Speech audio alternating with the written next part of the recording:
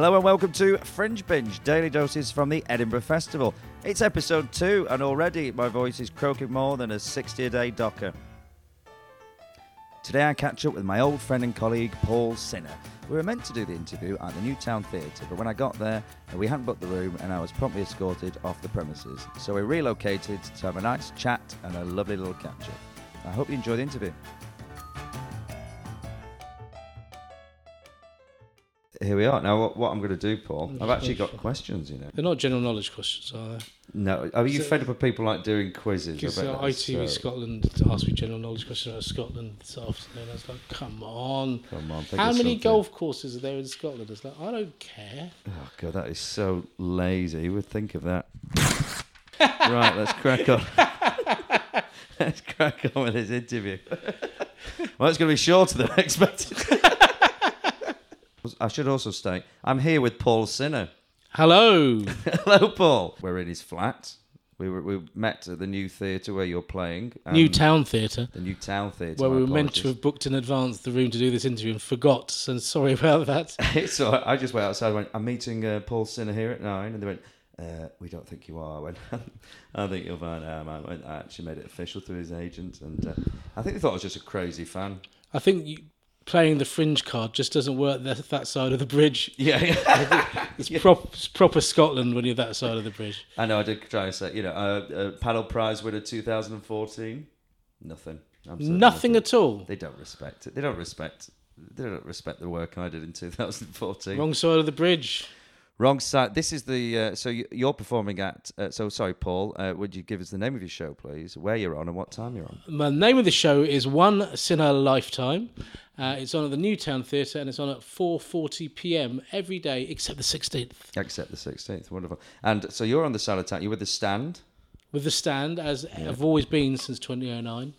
Yeah, your first show was it 2006? Well, technically, I'd love to claim that was true because that was the first successful show. Right. But I took a show up in 2004 called Aspects of Love Actually, the Gilded Balloon, where I detailed why I hate the film Love Actually. And I didn't calculate that the film had come out 8 months previous. So actually, not that many people had seen the film. It's not what it is now. It's famous now. Exactly, yeah. I've actually written down some facts here, which I was quite proud of. So that was your first one, sorry, the 2004. But was that an hour? Was it the 40-minute? Was it the cheat? It was the opposite. It was like the first one that went on for 80 minutes, and the guy on before me was Patrick Monahan. So you can probably imagine how utterly devoid of life these stage managers felt after Patrick Monahan and then me for 80 minutes. So I had to actually cut it down to 60 minutes because my agent at the time, John Keyes, had not booked me a single preview. And so I went up not knowing what my show was, and it ended up being 80 minutes. So it was the absolute opposite of coming in cheap. Do some sort of preview. Well, you came to one of my previews in 2019. Really. Although it wasn't billed as such, was it? But no, it was billed as the show. It was billed as the show. I always feel bad that you and Ollie came in to the show. You'd rushed. I think you'd come straight into Edinburgh, thrown your bags in the hotel into the flat. Yeah. Come straight out to see the show, and it sold out but it was because I didn't want anyone to come in because it wasn't rehearsed, and you had to sit through an hour. It was great fun though. It was watching Edinburgh comedy at its most raw, and everyone's got a highfalutin, pretentious idea of what the Fringe is all about. Yeah, and that was what the Fringe was all about. If anyone ever says to me, what was your most raw Edinburgh experience? It was watching your first preview. So your first show went off to a cracking start, 80 minutes. It was known as the Gone with the Wind of comedy.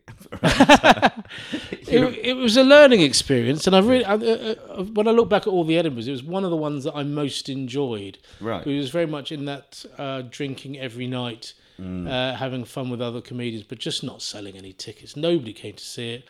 Right. I should have done a show on the Free Fringe as my first show. Nobody knew who I was. Nobody had watched the film Love Actually. All the ingredients for nobody coming to watch the show were there. It was a perfect storm of failure, and but I had a really, really good time. Where was it? Where was it? It was one of the top rooms at the Gilded Balloon, like the one. It was somewhere in that turret, yeah. And it was like 120 degrees every night, and So hot, yeah. and I had fun doing the show, but no success at all. 3 reviews, I think, 3 stars from 3 weeks, a moderate review from the stage, and 2 stars from Chortle. Steve Bennett came to see it on the very, very last Monday night, and he looked like a broken man. I think I might have been the last show he saw that year. And He'd run out of stars. He was just half asleep. Don't blame him. And my show was at about 11 as well, which didn't really help. 11 p.m. Oh yeah, that's.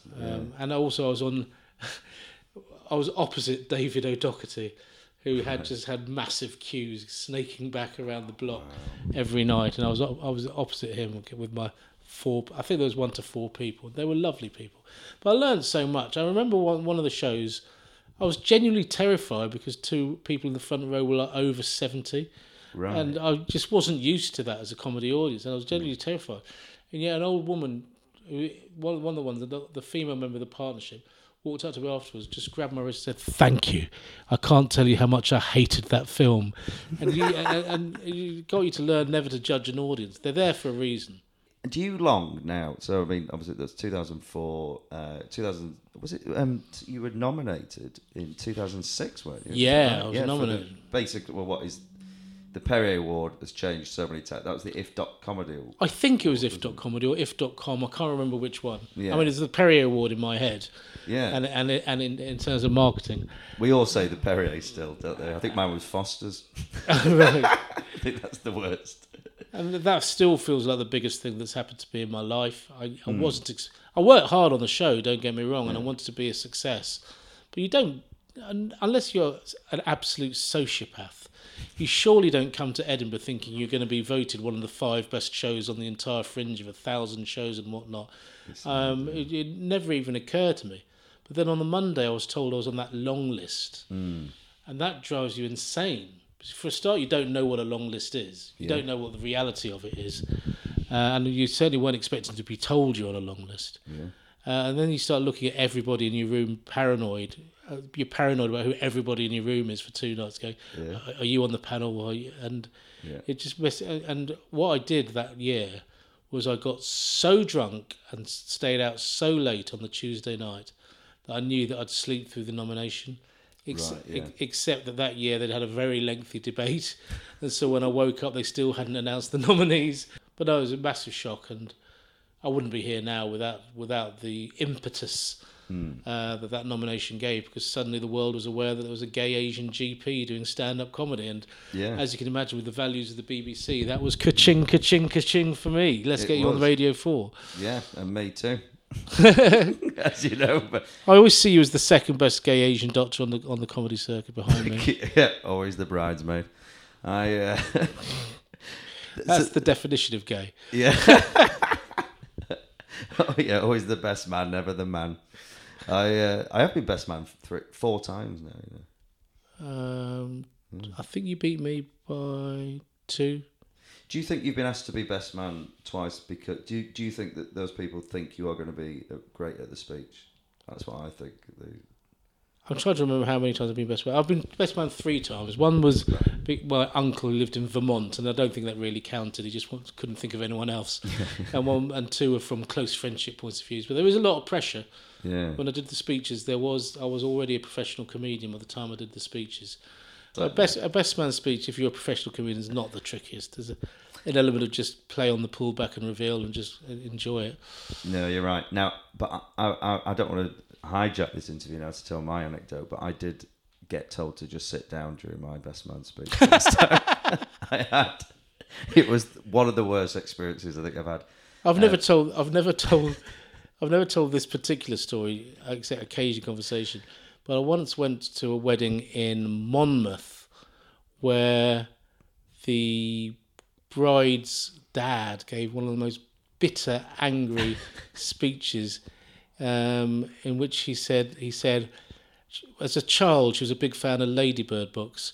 Unfortunately, her favourite one was the Ladybird version of Mein Kampf.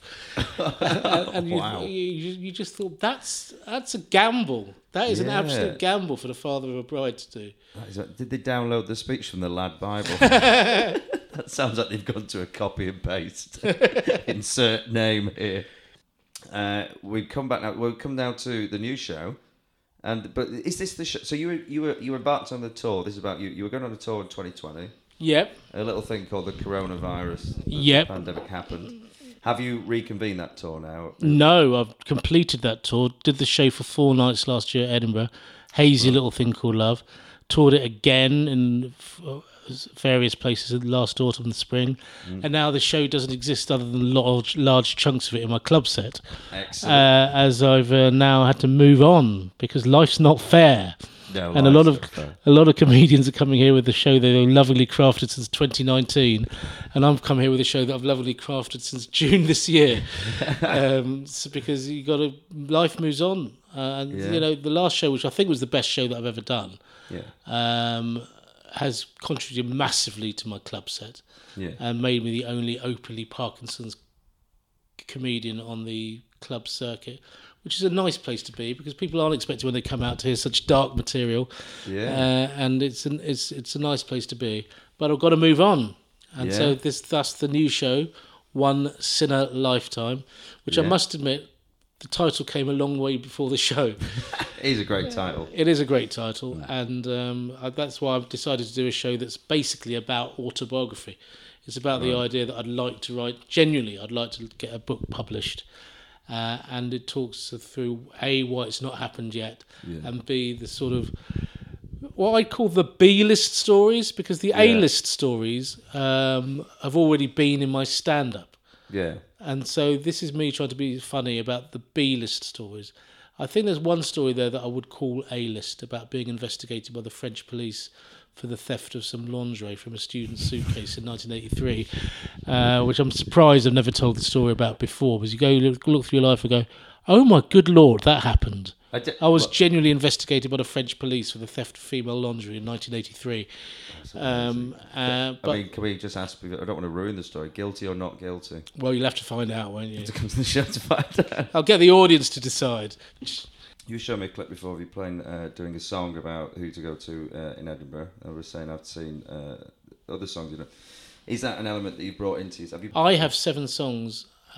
I say it out loud rather than as a surprise, because I don't want people who hate musical comedy to come to my show and then be angry that it's musical comedy. Right. But what happened is in the New Zealand Comedy Festival in 2019, I was invited to play the piano in Auckland by a guy who'd heard from Lloyd Langford that I could play the piano really well. But when Lloyd Langford saw me, it was in 2004 at the Love Actually year in Edinburgh, where I was on a piano from about 10 in the evening to 4 in the morning in someone's house party somewhere right at the end of the Fringe, and playing with freedom and abandon, because I used to be a good piano player.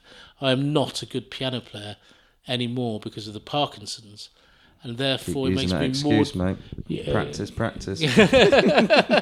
Therefore I'm using that as an excuse to play the piano more, because I don't give a shit anymore. Yeah. As far as I'm concerned, now is the time to do all the things that you wanted to do in comedy but you couldn't do because you were too self-conscious or too worried that it wouldn't work. And so I've moulded myself, not in club comedy, but in club comedy I just want to tell the jokes and get the laughs and bang bang. Yeah. But in a 1 hour show I'm trying different things, and seems to be going quite well. But I've only done 15 previews, so it's quite exciting to not completely trust the product that you're in until you. So for people who are listening, this interview is the day before my first show. Yes. So I'll know more about the show tomorrow, because you know preview season well enough to know every gig is so different. Yeah, I mean, I dream of 15 previews. As we said earlier, I didn't do any for my 2019 one. But every gig is so different, especially somebody like me that gets an audience sometimes almost entirely just want to see the guy from The Chase as opposed to the comedian Paul Sinha.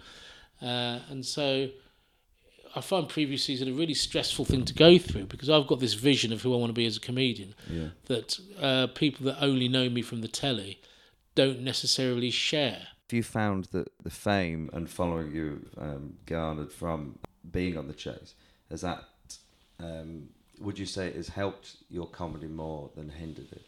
Or? It definitely helped. Yeah. I mean, everything has everything. Silver lining has a cloud, but I can't be ungrateful for the fact that I sell more tickets in comedy than I did before I was on The Chase. I can't be ungrateful for that. And the way I always look at it is, if you've bought a ticket to come and see me, I'm grateful to you. Yeah. But please don't expect me to just be doing jokes about The Chase. No. I have. It's not that I don't do jokes about The Chase. I do, because I know what people.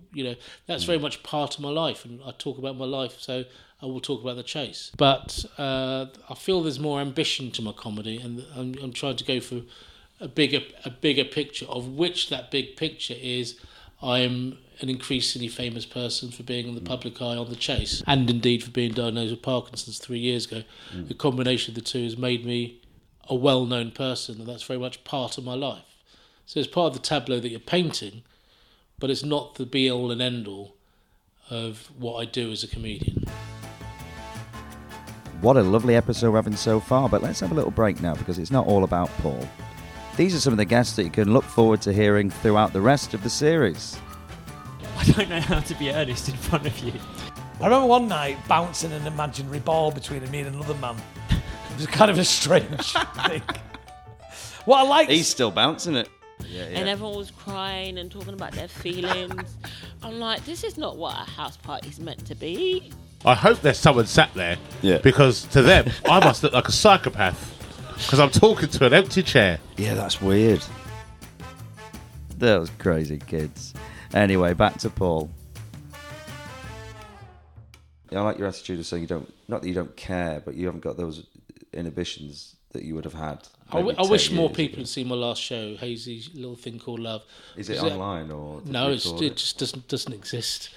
Did you not want to record? Did you not? We just never got to the right situation with the pandemic really chopping up the tours, the touring part of the show. We never just got a chance.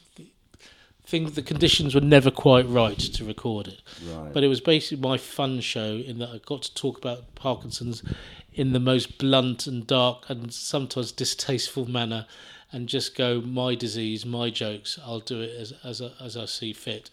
And I threw in a bit of hula hooping and a bit of musical interludes, and it was really, really good fun to just do anything I liked. Yeah.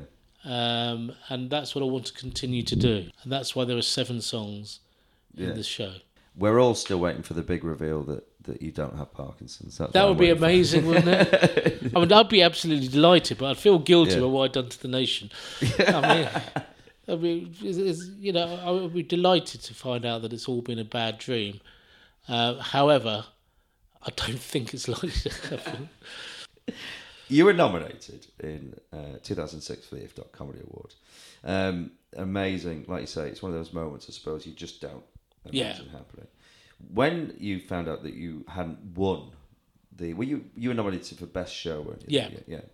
Do you remember who won Best Show? Yeah, absolutely, Phil Nicol.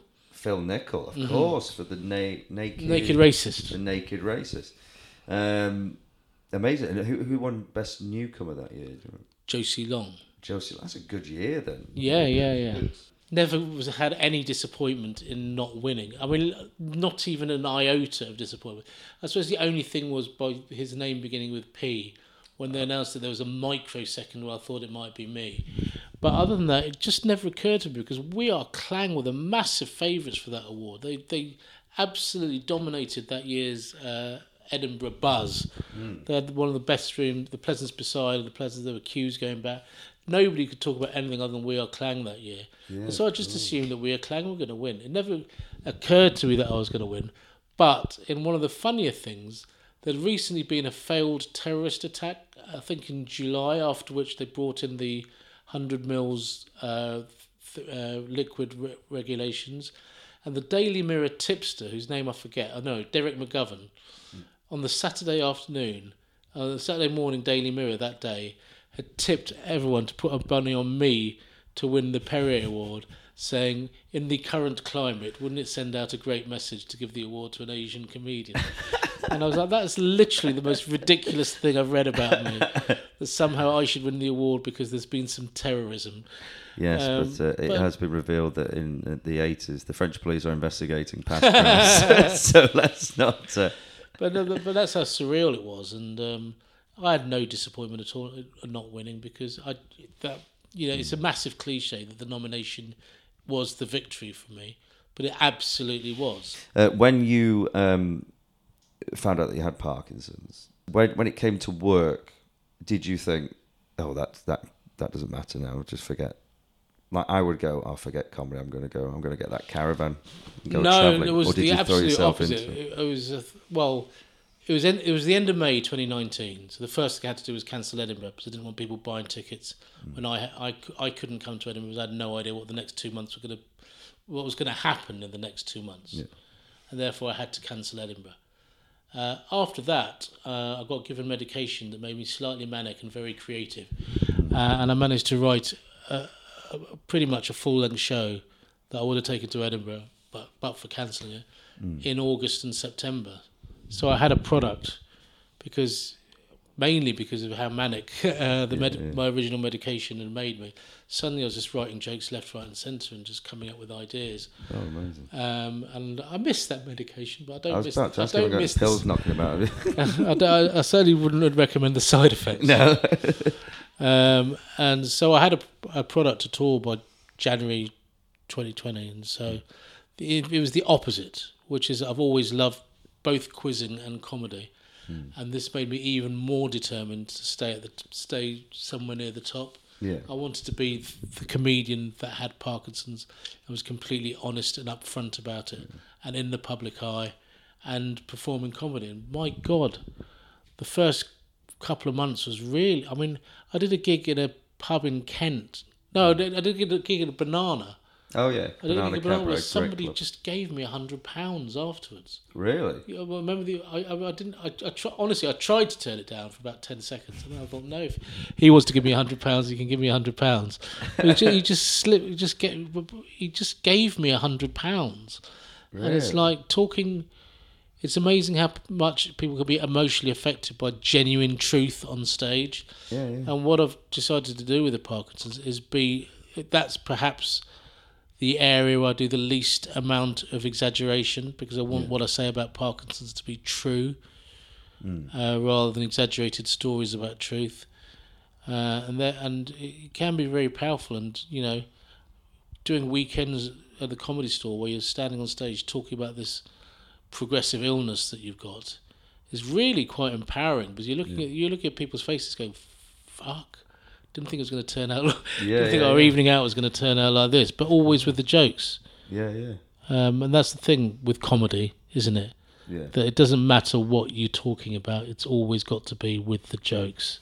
I saw Justin Morehouse's preview on Sunday, and it was fabulous. It was amazing. He talks very frankly about his dad, who's passed away sadly, in the most least mawkish, sentimental, and go right for the belly laughs way.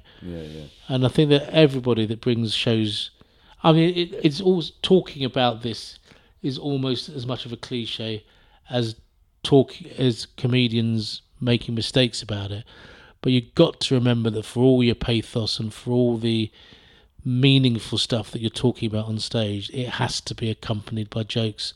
Otherwise you're a TED Talk.